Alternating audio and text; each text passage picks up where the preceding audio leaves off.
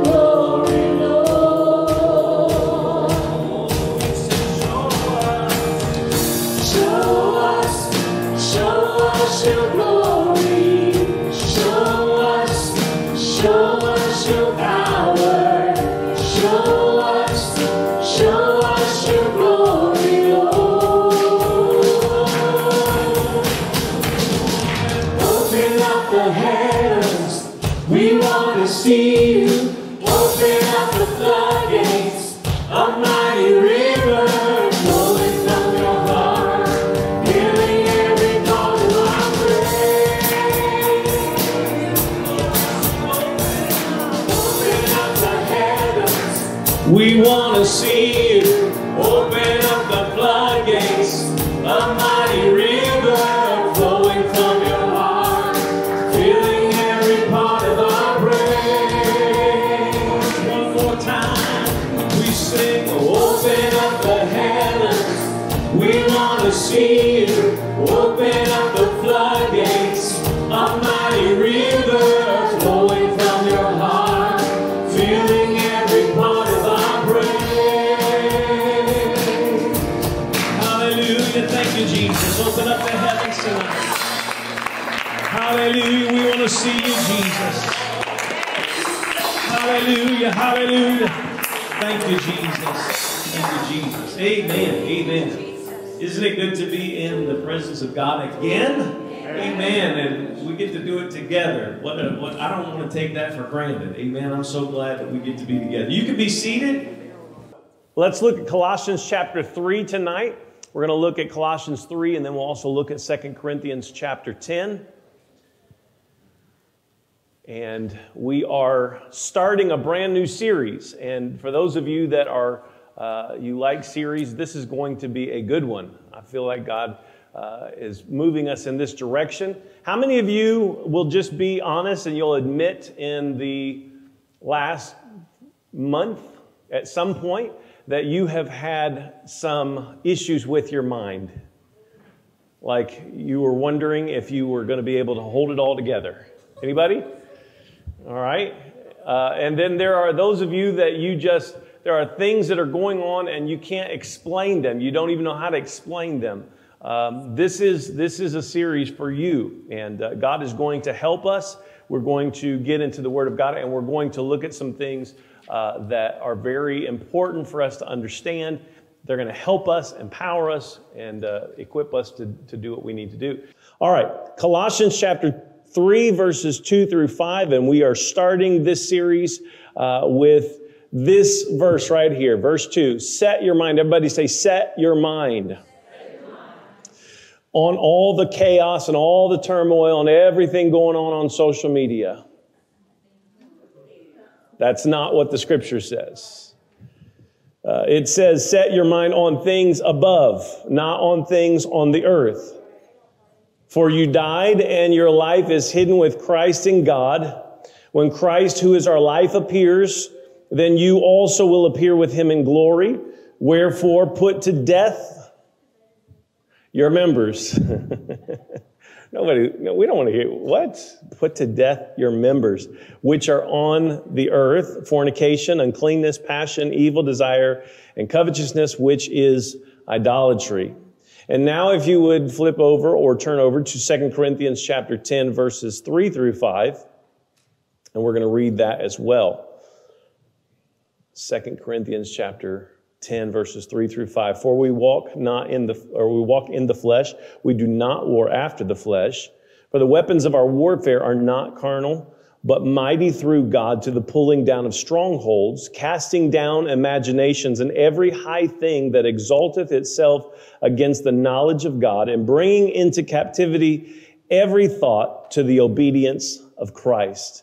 And so tonight we are going to talk about strongholds. Let's pray. Jesus, we thank you, God, for your word. And God, we are so thankful to know who you are, to be able to have your word and to be able to apply it to our lives. I pray, God, that you would help me do a great job, that nobody would be offended tonight, but that everybody would be empowered. And God, that you would anoint my mind and loose my tongue to speak your word. And God, we will give you the praise and the glory in Jesus' name. And everybody say amen. Amen. Amen. I don't know if you are like me, but I struggle with different things, and I have to kind of stay in touch with what's going on. And so when I'm doing this and I see things that really bug me, I have to kind of bring my thoughts into captivity. I have to get them back under control. But there's something that we have to be very careful of. If we let that control our mind, if we let that overtake our mind, then what begins to happen is we begin to look at the world in a different way, and our perspective gets skewed. And so we don't have the proper perspective, and before we know it, our mind is taken over with negativity, negative thoughts. We start to look at it's an us versus them, and there's a great divide. And so we've got to keep our minds set on things above. Amen. I realize that there's murder and racism and injustice that's happening in our world, and I'm not saying that you turn a blind eye, but for God's sake, quit reposting it. Quit promoting it. Quit talking about it, because it's not an us versus them. One step into this church and they will realize we are not racist here. Amen. One step into this church and they will realize that we have the love of God here. Amen. And I'm sorry, I'm not going to jump on the bandwagon. I'm not going to keep trumpeting these things that, this is what our world has come to. And it's like, if you don't say something, then, you're shamed for it. Well, guess what? I don't need to say anything. My life says everything it needs to say. Amen. So live your life in a way that you don't need to say something every time something happens. Well, that was for free. All right. Spiritual warfare. We're going to talk a little bit about spiritual warfare because that plays a big part into our minds and what we're thinking, how we're thinking. And, just by repeating what somebody else is saying, somebody else's actions or phrases, that does not help us. We must understand with our minds what we're doing and why we're doing it.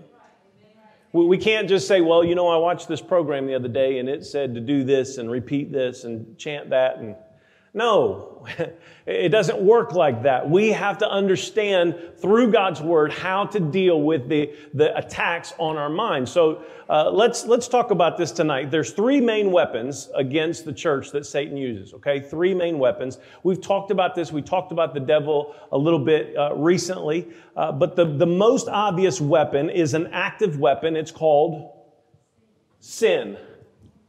Now, there are interactive notes, so if you haven't got them, you can do that by getting the e-bulletin.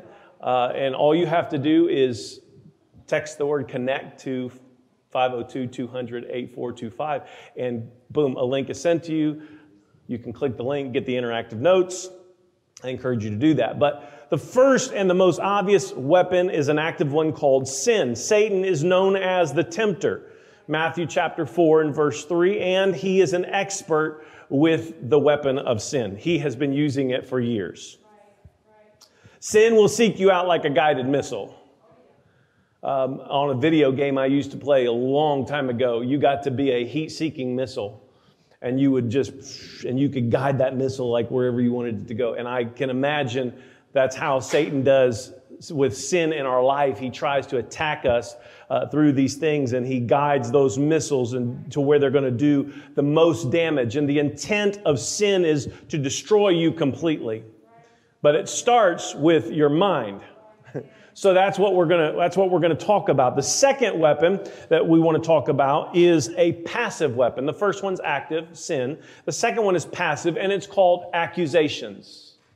Accusations. It's set up like a secret trap for you to fall into. Satan is described as the accuser of the brethren, right? In Job and Zechariah and Revelation. If he has the courage, and we know that he does because the Scripture tells us, if he has the courage to accuse you before God, who knows all the facts, right? Then imagine what he is capable of doing to you while you try to deal with him alone. While you try to deal with him in the still of the night, and he comes at you and he accuses you and he brings accusation against you and tries to mess with your mind. And so this weapon of accusations, we have to understand, even though we are forgiven, he reminds us of every sin that we have ever committed. And even though Jesus said that he would never forsake us in Hebrews chapter 13 and verse 5, Satan screams that we have been forsaken because we are too bad for God to love, or we're too bad for God to use. And this is what Hebrews 13:5, it says, "For he hath said, I will never leave thee nor forsake thee." In the Amplified Version, it says, "For he, God himself, has said, I will not in any way fail you, nor give you up, nor leave you without support. I will not in any way or any degree leave you helpless, nor forsake, nor let you down, relax my hold on you, assuredly not." That's pretty emphatic. Satan uses these accusations, and he tries to generate anxiety that is strong enough so that we will come out from under the mighty hand of God in 1 Peter chapter 5 and verse 6. And that's why Peter admonishes us that we need to cast all our cares, right? Cast all our cares upon the Lord in verse 7. If you read this, look at verse 6 through 8. "Humble yourselves, therefore, under the mighty hand of God, that he may exalt you in due time, casting all your care upon him, for he careth for you." And then the Scripture tells us this: "Be sober, be vigilant." Why? "Because your adversary, the devil, as a roaring lion, walketh about, seeking whom he may devour." Satan's objective is to paralyze us like an animal that has fallen into a trap. And we know that his weapon is successful because fear and despair take over our lives. The third weapon is the most dangerous because it lies dormant until it is activated. The third weapon tells us and shows us that we have some issues that we need to deal with, but we don't even know that it's there. The third weapon is the most dangerous because it lies dormant until it's activated. Okay? The church in general, we are aware basically of the first two weapons because the Bible teaches us and it shows us their effects are spiritual death and paralysis, and they are visible motivators and they help us to get going.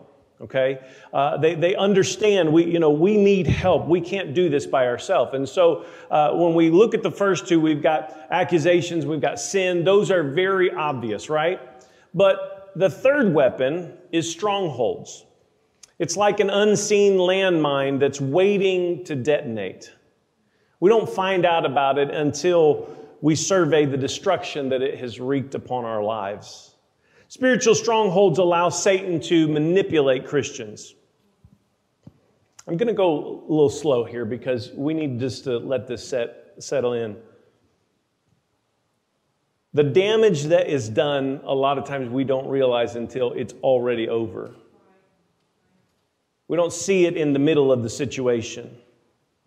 And so basically what happens is we implode, we self-destruct. And like the Laodiceans, we lose our witness because of strongholds in our minds. This is very consistent with Satan's treacherous character as a deceiver.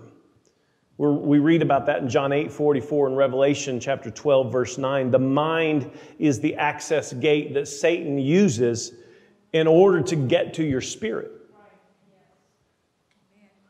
You wonder why you're struggling so much. You wonder why you just can't get through some things. Because somehow Satan has been allowed access to your mind. This is hard for us to grasp because we think, no, I got control of my mind.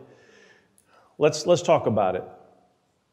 The only hope that we have in battling strongholds or landmines is to discover them or to disarm them.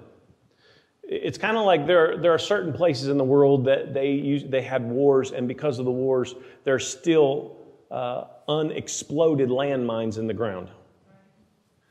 And it would be, walking through your spiritual life without trying to ascertain what is below the surface would be just like you trying to walk across one of those fields where those landmines have been planted. Because that's in effect what we are doing spiritually a lot of times when we turn a blind eye to the fact that Satan tries to inadvertently get access into our minds. Ed Silvoso said, a spiritual stronghold is a mindset impregnated with hopelessness that causes us to accept as unchangeable situations that we know are contrary to the will of God. I want you to think about that. Mindset impregnated with hopelessness that causes us to accept as unchangeable situations we know are contrary to the will of God. The Bible, let's look at a couple of these, okay? The Bible teaches us, right, to forgive our enemies. Okay, Matthew chapter 5, it's a must. We must forgive our enemies. If we are incapable of forgiving a particular person, guess what? You should suspect that there is a spiritual stronghold in your mind. Because we have to forget, and if you can't do it, then there's a stronghold there. There's something that's keeping you from being as effective as you should be. The Bible tells us in Proverbs 18:22 that he who finds a spouse finds a good thing. And we're supposed to become one flesh according to Matthew 19:4-6. But if you are powerless to change your feelings toward your spouse and you feel hopeless, then you should suspect there might be a spiritual stronghold that's keeping you. The Bible tells us that we must live holy lives. 1 Peter chapter 1 and verses 15 and 16. But if you are unable to shake that creeping influence of worldly pleasures and priorities, then you should suspect that there's probably a spiritual stronghold in your mind. It's kind of like this. So you have the Word of God, right? Really simple, really plain. Most of it just black and white. Not a lot of gray area. But anytime the will of God is clearly spelled out, but reality tells a different story in your life, and you feel powerless to change the reality perceived by your mind, and you accept defeat because the situation looks hopeless, you should suspect there's a stronghold, and that's the reason why you feel the way that you feel. How do human beings act? How do we act when there's a stronghold in our mind? This is, you're going to start recognizing some of this very soon. Strongholds expose a severe inconsistency between what we say and what we believe. We cope with these strongholds by erecting a partition. Everybody say a partition. By erecting a partition which separates our mind into two compartments. 2 Corinthians chapter 10 and verse 5 says, every high thing that exalteth itself against the knowledge of God. So on one side is the knowledge of God. On the other side is human speculation. The speculation, get it? You got to understand this. It's a conclusion based on an assumption that cannot be proven. That's what speculation is. So on one side, you've got conclusion based on assumption that can't be proven. On the other side, you have the knowledge of God. So what do we do with this? We've got a fragmented mind. On one hand, we know what God's Word says. We know what we should do. On the other side, we've got, I don't know if it's going to take all that. And so this fragmentation in our mind, it makes us develop what James speaks about in James 1 verse 8 as a double mind or instability. A double-minded man is unstable in all his ways. And when such believers are convicted, they bail out. And this is how they bail out. They bail out because they use rationalization. This is a human tool that we have found to defend ourselves. We rationalize everything. Anybody ever had a child that you started correcting and they started rationalizing? Yeah. Some of you hear like, oh yeah. Do you know why? Because it's human nature. We want to explain why we did what we did and why it should be okay. One of my children, as they were learning to drive, would always explain why they did what they did. And I said, I don't need an explanation. I've been driving longer than you. Do it the way I said. Still sometimes doesn't work. But the point is, as humans, we just want to rationalize. We want to just, explain ourselves and tell why we do things the way that we do them. But when we think about the devastating effects that strongholds can have in our lives, this is one of those things that we have to really think about. Think about this, okay? We're trying to believe God for a breakthrough in our church, but we can't even forgive a past hurt that we have.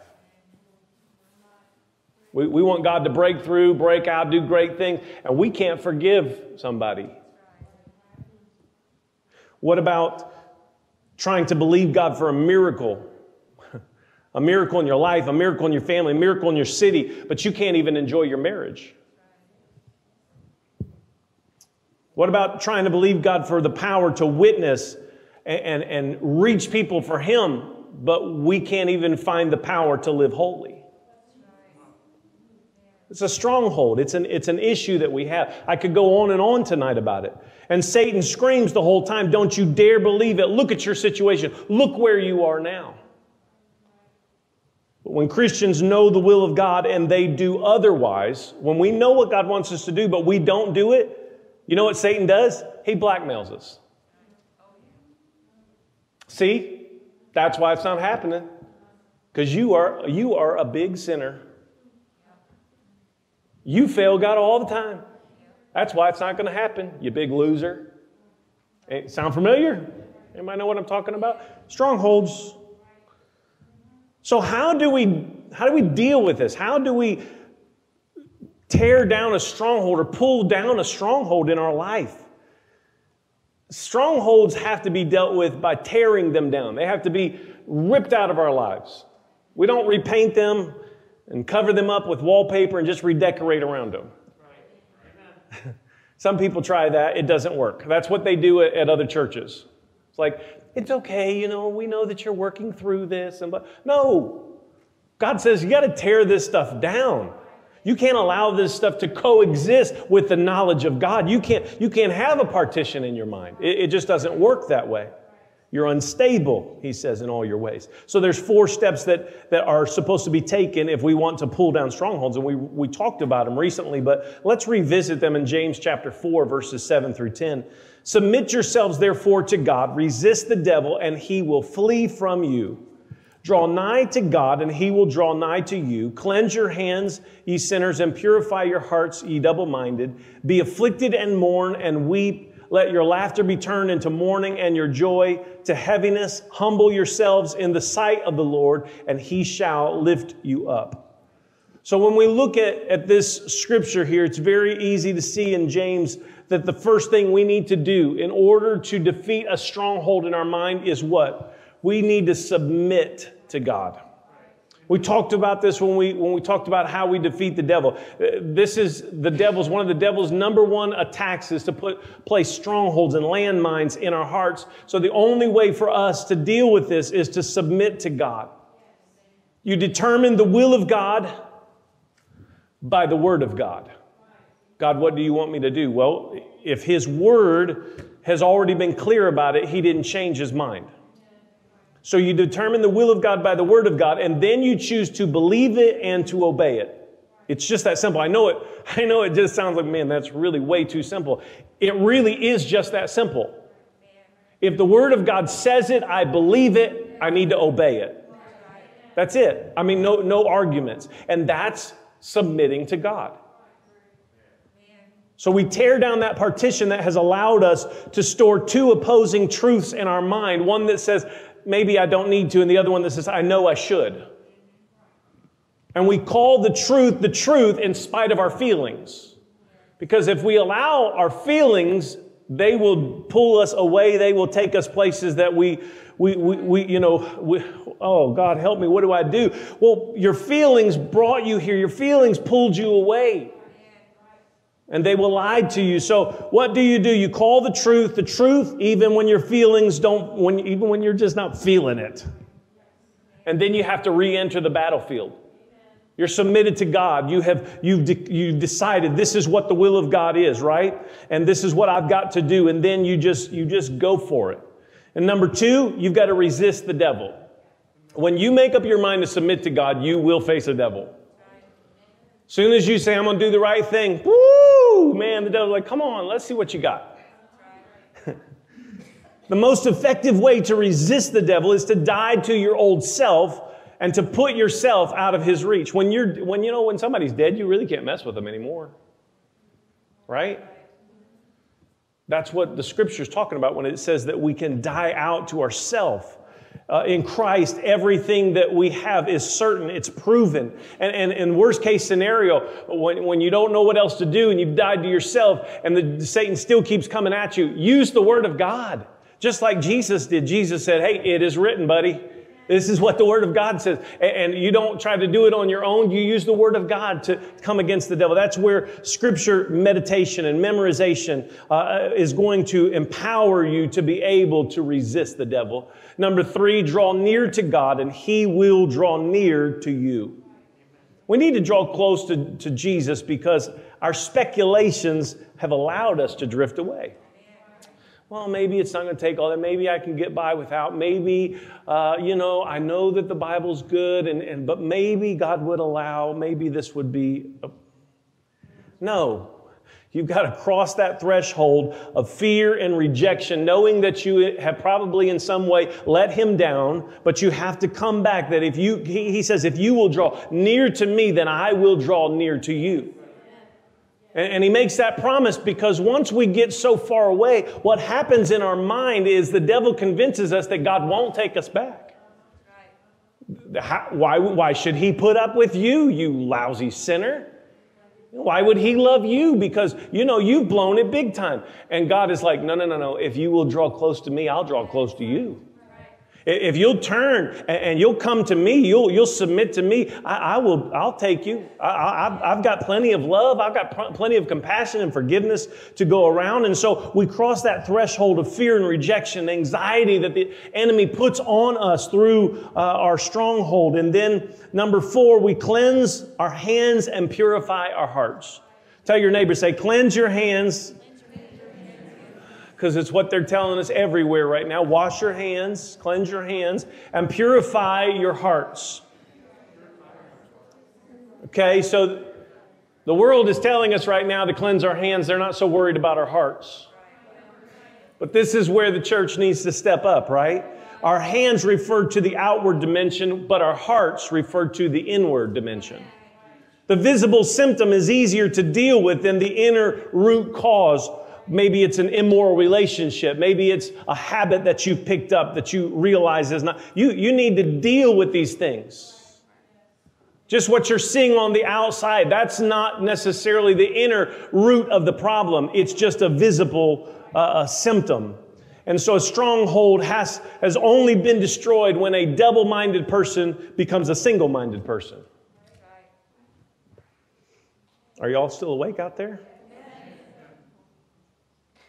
When we sin, we usually plead guilty because we know we are, but we reserve the right to say something on our own behalf. Yes, I messed up, but if you knew what I have had to deal with, if you only knew my family history, right? How many of you have talked to somebody and that's what they did? They knew, well, I know what I'm doing is not right, but... That perpetuates a double mind. Instead, the scripture says, what did we read? That we should turn our laughter into mourning. We should turn our lightheartedness about our sin, right? And about our failures and about how we have disobeyed God. We should turn that lightheartedness about that into mourning, and we should be grieved about what we have done, because only as we see the ugliness of our sin are we able to be drawn into God's holiness and fully repent. If you don't think what you did was all that bad, why do you need to change? I mean, if you can sin and get away with it, well, so everything's cool. God forgives. There's grace. For Christians, persistence is the opposite of instability. And here's what I mean. You've got to hammer away at your wall of arguments. Because your human nature is producing arguments like it can produce 100 a minute. It'll tell you all these kind of reasons why you should be able to do what you want to do, and nobody should be able to tell you anything. The Bible doesn't need to necessarily have the final say in your life, and you're like, you feel like you're going to lose your mind. Hammer away at that wall. Just decide, make up your mind. Use God's word like a sledgehammer. Oh, I know that's what my mind is telling me. I know that's what my flesh is telling me. I know that's what my spirit is trying to tell me. But you know what? This is what the Word of God says. I won't submit to anything but the Word of God. I won't submit to my own thinking about this. I won't allow myself to think that things are okay if the Word of God says they're not okay. And you just hit those situations repeatedly.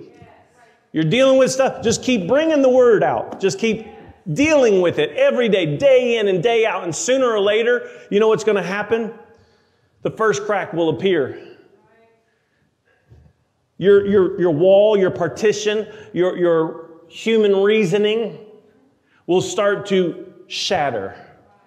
And as it does, when you see that first crack, it's just a matter of time. Strongholds are going to come down. If you'll resist the devil, if you'll submit to God, amen? If you'll draw near to God and you'll cleanse your hand and purify your hearts and you'll make the Word of God the final say in your life, strongholds will come down. Strongholds can't survive whenever Jesus Christ is honored and when God's Word is placed as the highest priority of your life. You can't have strongholds in your mind. And some people say, well, Pastor, you don't understand what I'm going through. I'm going to be honest with you. We all in this place, every one of us deals with strongholds. At one point or another, what we want, what we feel, what we think is best for us is going to come smack dab into confrontation with what the Word of God says. And when it does, we have a choice to make. We either justify ourselves and build a partition and say, well, I'm going to keep God's things over here and my things over there. Or we say, no, God, I want your way to be the highest way. I want to just submit to you. I want to allow you to have your way in my life. Would you stand with me?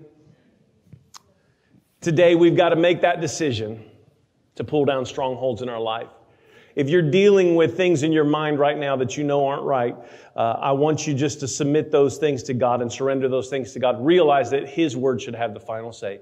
So let's bow our heads and pray. Jesus, we thank you, God, for your Word, and we thank you for the ability that we have through your Word to pull strongholds down in our life and to allow you, God, to do what only you can do. We thank you, God, for the power of your Word. We thank you, Lord Jesus, that you don't leave us defenseless. And God, we're not walking through this minefield by ourselves.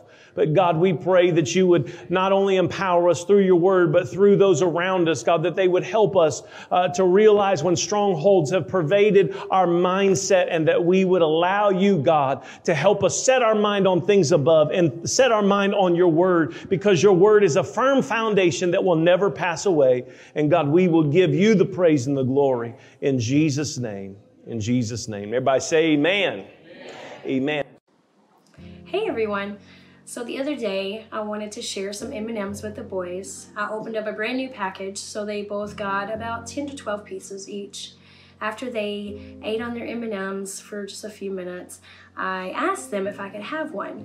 Now, I didn't want to do this initially. I wanted them to wait, and I wanted them to eat a few pieces just to see how it would feel after knowing that they only had, 5 or 6 pieces left. So after I asked each one of them, can mommy have a piece? Surprisingly, they both said yes, and they handed me one. Now don't let it fool you, because it doesn't always happen. It was just a spur of the moment thing, and they were both okay with it. Usually, at least one of them will say, no, this is mine, or I only have one left, or, but mommy, you can have some later. So if you think about it, this is a lot like tithing and giving in general across the board. So when God gives to us, He provides for us through our job or through our income of any sort. Sometimes if we wait and if we don't give God what he is owed initially, sometimes it's hard for us. It's hard for us to be left with just a small portion of that, and then to say, okay, God, now this part is yours. So if you think of the scripture, Proverbs 3:9, it says, honor the Lord with your wealth, with the fruitfulness of your crops. And notice the word fruitfulness. Not only does God first symbolize that He is number one in our lives, but it's also easier. It's easier to give to God when He is number one, and when you don't have to think, I only have this much left of what God has given me. If you give to God first, it will be easy to do everything else. So here are a few easy ways to give with no physical contact today in service by texting GIVE, G-I-V-E, to the phone number 502-200-8425. You can also give in person by dropping your envelope with your offering in the offering bowl before you leave.